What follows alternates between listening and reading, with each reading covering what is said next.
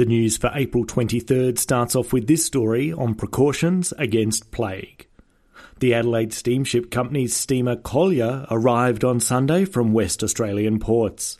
When she left Fremantle, the plague had not been discovered, but on arrival at Albany, the health officer had the yellow flag hoisted and informed those on board that bubonic plague had broken out at their last port of call. A thorough disinfection had to be carried out before the vessel was allowed to proceed to the wharf. On arrival at Port Adelaide with a clean bill of health, Captain Dingle, ship's husband to the Adelaide Steamship Company, issued instructions for the thorough fumigation of the vessel. The operation was undertaken as a precautionary measure against risk, and the acting health officer, Dr. Gething, will superintend the raising of the hatches early this morning. This story of disease travelling on cruise ships comes from the Advertiser in South Australia. For Monday, 23rd April 1900, this was the news.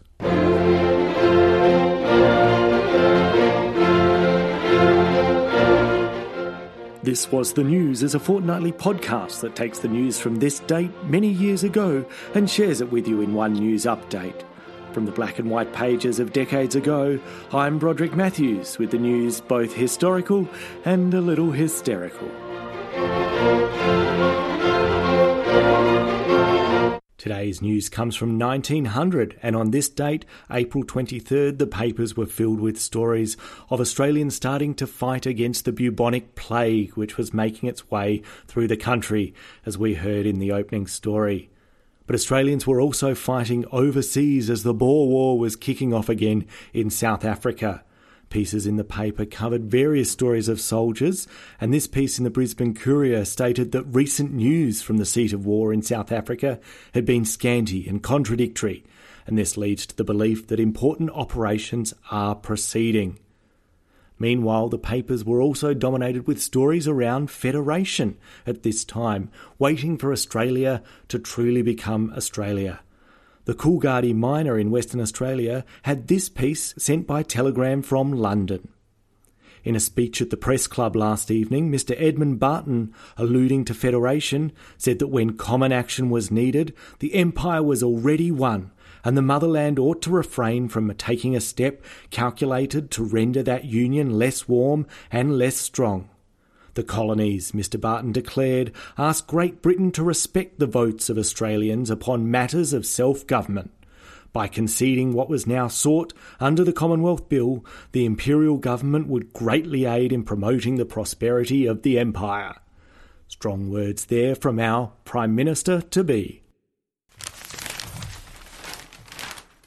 Turning the page to the Brisbane Courier in Queensland now, and it talks about female teachers. A meeting of female assistant teachers was held in the normal school on Friday evening last. It was very well attended, about 60 ladies being present. The meeting was called for the purpose of considering means of improving the remuneration of female assistant teachers. It was resolved to ask the executive of the East Moreton Teachers Association to frame a petition to be placed before the Minister, praying him for an increase in their salaries, in the same proportion as that recently given to male assistants. And people wonder how we ended up with a gender wage gap.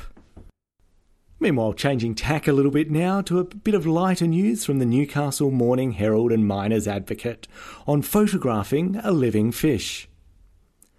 Few subjects present so much difficulty to the photographer anxious to depict them as do living fishes.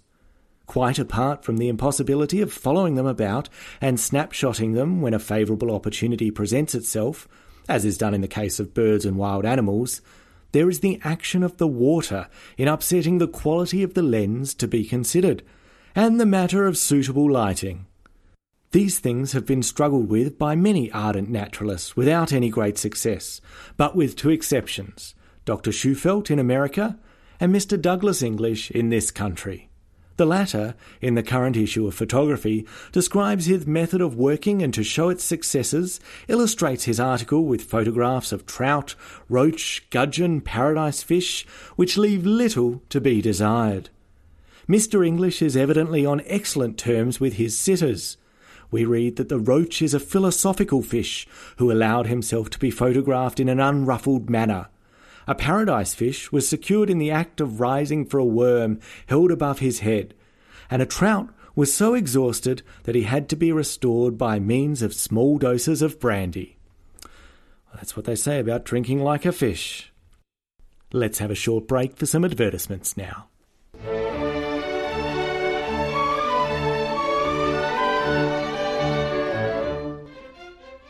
Try this if troubled with rheumatism. Our little boy was afflicted with rheumatism in his knee and at times unable to put his foot to the floor. We tried in vain everything we could hear of that we thought would help him. We almost gave up in despair when someone advised us to try Chamberlain's Pain Balm. We did so, and the first bottle gave so much relief that we got a second one, and to our surprise it cured him sound and well. For sale by all dealers, price 3 or 1 and 6.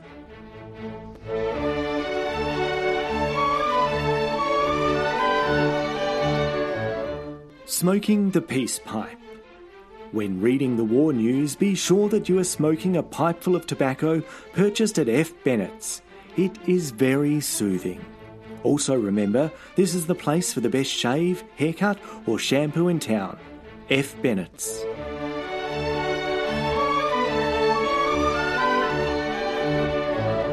We continue now with the news of April 23rd, 1900, and the Australian Star in Sydney, New South Wales, reports on the following country news. In Albury, the Premier has promised to dine with the Walla Walla Farmers Union at an early date, and has also stated his intention to introduce a width of tyres bill. Over in Bathurst, Mr F.B. Sutter has informed the Mayor that he had arranged with the department that the survey office and staff should remain in Bathurst, and the proposed meeting arranged to protest against the anticipated removal was consequently abandoned. In Bombala, the Launceston Examiner has written to the Railway and Federal Capital League inquiring into the qualifications of Bombala as a site for the Federal Capital. Over in Corowa, on Thursday, Mr H. Oaten, who had been fishing in company with his brother-in-law, Mr Paul Herbrecht, on a lagoon, was drowned by the sinking of the boat in which they were rowing to shore. Across in Crookwell, stock are looking well, for grass is plentiful and farmers are busy ploughing. Meanwhile in Gaduga, the rivers have a fair body of water and a freshet is expected from Queensland. In Goulburn, the total enrolment in the Technical College last year was 618, and at the distribution of prizes on Thursday, the Mayor expressed the public regret that Goulburn was still without the Technical College building. Goodness knows what college they're enrolling in if there's no building there. Meanwhile, in the Jenolan Caves, there were a large number of visitors at Easter, and 60 people camped out on the new camping ground, which proved to be very satisfactory. In Liverpool, the District Progress Association has resolved to cooperate with the Municipal Council in its endeavours to abate the nuisances complained of at the Liverpool Asylum. On the coast in Moruya, the first half of the new bridge over the river was opened on Wednesday and proved a great improvement on the old structure. One can only hope they open the second half of the bridge quite soon. Sticking on the coast and in Pambula, there is much annoyance at the delay in the construction of the public wharf outside Merimbula Bar. Meanwhile, in Toongabbie, a local rifle club has been formed. An admirably suited range has been selected and an application for its reserve will be made to the government. Finally, in Yass, Mr Oliver is holding an inquiry in connection with the Federal City site. So you can see as Federation is coming round, multiple sites being considered for hosting our capital. Moving across to South Australia now, and this report from the Advertiser there talks about crime and the bicycle. The cyclist has had to suffer many varieties of reproach since first he began to urge on his wild career. Some of them, it must be admitted, he has brought upon himself. Others are due merely to the dislike felt by some people for any change in the established order of things. The earlier riders were often more than a little inconsiderate. With the proverbial ardour of the new convert, they enjoyed their newly acquired powers at the expense of such as came in their way. Pace was too often excessive, and the ringing of a bell was made sufficient herald of a blind rush, the duty of avoiding collision being left to the pedestrian. On the other hand, those who did not ride were at times unnecessarily unsympathetic.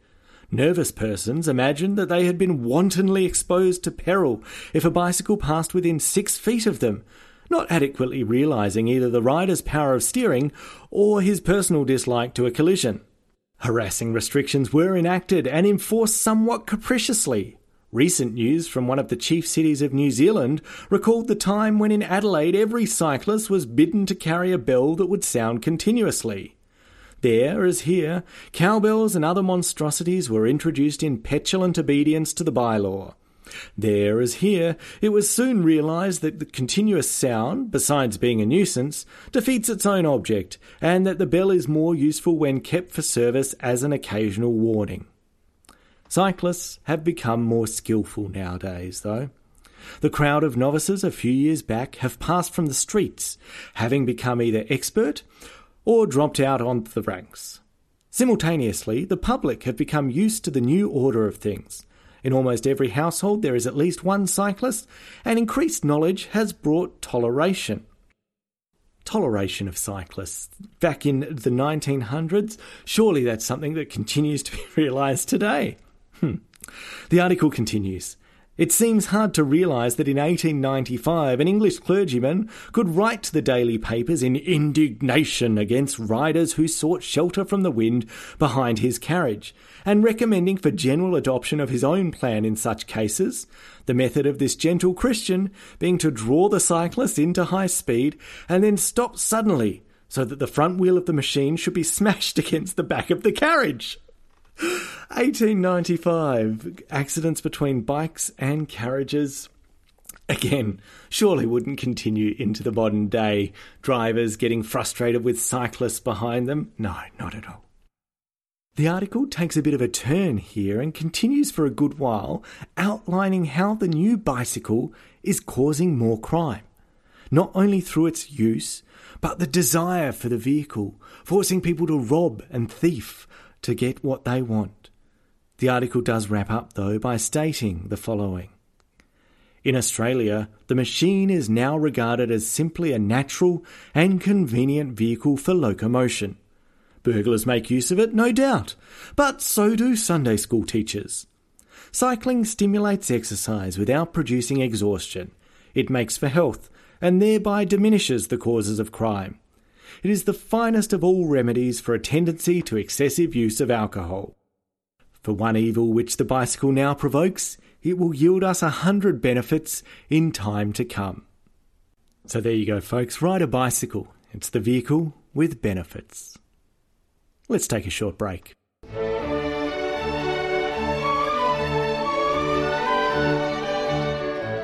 Don't punish the child. Did you ever note that 40% of the children of the whole world have weak kidneys? Mothers know it, and there is a mistaken policy of saying nothing about it. Sweet, clean, dry beds should be and can be the resting place by night of our little ones. Some mothers attribute it to habit. It is not habit at all. Why are these children who have this habit thirsty at bedtime? Let us tell you, weak kidneys become inflamed by the daily activity of the child and demand something cooling.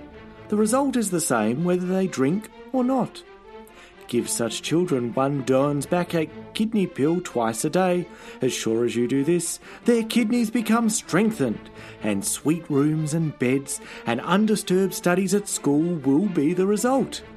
Their weakened kidneys are nearly always the result of some form of sickness and can be easily cured as any other childish ailment. Mrs. M.C. Hamilton, Beckman Street, West Maitland, says, "My little boy, 10 years of age, has always been troubled with weakness of the kidneys. Many mothers punish their children for this, but I know my boy couldn't help it. I read about Doan's backache kidney pills curing incontinence of urine in adults and thought, they might help the little fellow. I procured a box and their use produced a marked effect at once. I continued giving him these pills until he was completely cured.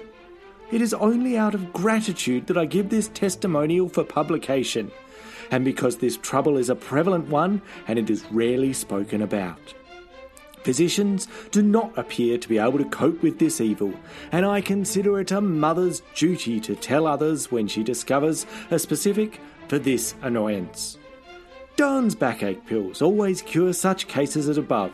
It is important to get the same medicine which Mrs. Hamilton gave her little boy.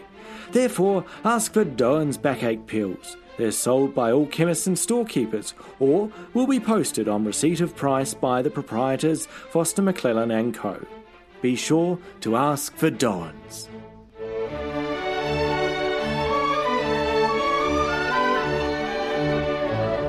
Coming towards the end of the news now for April 23rd, 1900, and we have this piece about our youth published in the Brisbane Courier.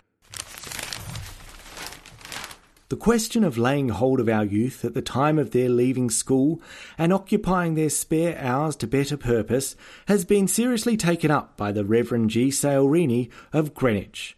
Mr. Reaney points out that the average boy does not take kindly to the attempts of board schools and philanthropic and religious institutions to provide for him in the evening, and that he prefers the attractions and the education of the streets. Let these boys alone and thousands will grow into Arries, the butt of cheap wit, or into hooligans, the perplexity of the police and the nuisance of the cities and the poor. Instead, the Reverend says, as the article continues, they should take a leap from the church and their boys' brigade, which treat the young men like soldiers. The article continues on talking about the boys' brigade. Amazing and preposterous illusion. Call these boys which they are, and ask them to sit up in a Sunday class, and no power on earth will make them do it. But put a 5-penny cap on them and call them soldiers, which they are not, and you can order them about till midnight. The genius who discovered this astounding and inexplicable psychological fact ought to rank with Sir Isaac Newton. Talk what can be got out of coal tar and waste paper. Why, you take your boy, your troglodyte, your Arab, your gammon on this principle, and there is no limit to what you can extract from him or do with him. Look at this quondam class, which is tonight a company. As class it was confusion, depression, demoralisation, chaos. As company it is respect, self-respect, enthusiasm, happiness, peace. The beauty of the change is that it is spontaneous, secured without heartburn, maintained without compulsion. The boy's own nature rises to it with a bound, and the livelier the specimen, the greater its hold upon him. Why should not that be done for the nation, which is being so successfully done for the church? That's right, talking about bringing the boys into drill, giving them some order when they leave school early. Speaking of soldiers, I've got a final story from the Boer War here, and with Anzac Day approaching now, even though it wasn't there in 1900, I thought it appropriate to finish on that. This piece is entitled Soldiers as Vegetarians and comes from the Coolgardie Miner in WA. There are sundry interesting titbits in the latest mail letter from Mr. Bennett Burleigh, the Daily Telegraph special with Buller's Force. An officer in the Army Service Corps, who was called from urgent duties by a brother officer, was asked, "Out of one of my companies of 100 men, there are 19 vegetarians. Now what do you recommend I should give them in lieu of the extra beef ration?" "There are no substitutes I can issue," replied the Army serviceman. "Then what am I to do with these men?" demanded the officer. "Well," answered the other, "I suggest that, as the next best thing to be done, you turn them out to graze." Whether he did, nobody knows, or whether they are consuming the living, wild, succulent plants of Natal, no one cares. But from the haggard aspect of the martyrs, says Burleigh, I imagine they have backslided upon bully beef and coarse biscuits. Of course, who could remain a vegetarian back in the war in 1900? Let's hope you weren't trying to get a gluten-free meal too. And we close the paper as we come to the end of today's bulletin. For April 23rd, 1900, this was the news.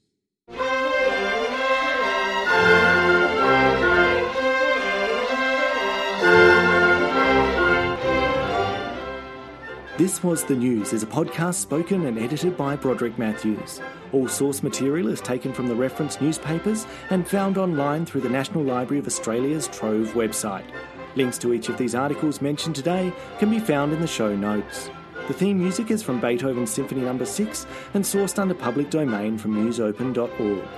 If you enjoyed today's show, make sure to subscribe and review it on iTunes, Spotify, or your favourite podcasting app. This Was The News can be followed on Facebook, Twitter and Instagram, and any email correspondence should be sent to thiswasthenews@gmail.com. Thank you for listening to today's episode. The next episode will be out in a fortnight, released on Thursday, 7 May. I'm Broderick Matthews, and this was The News.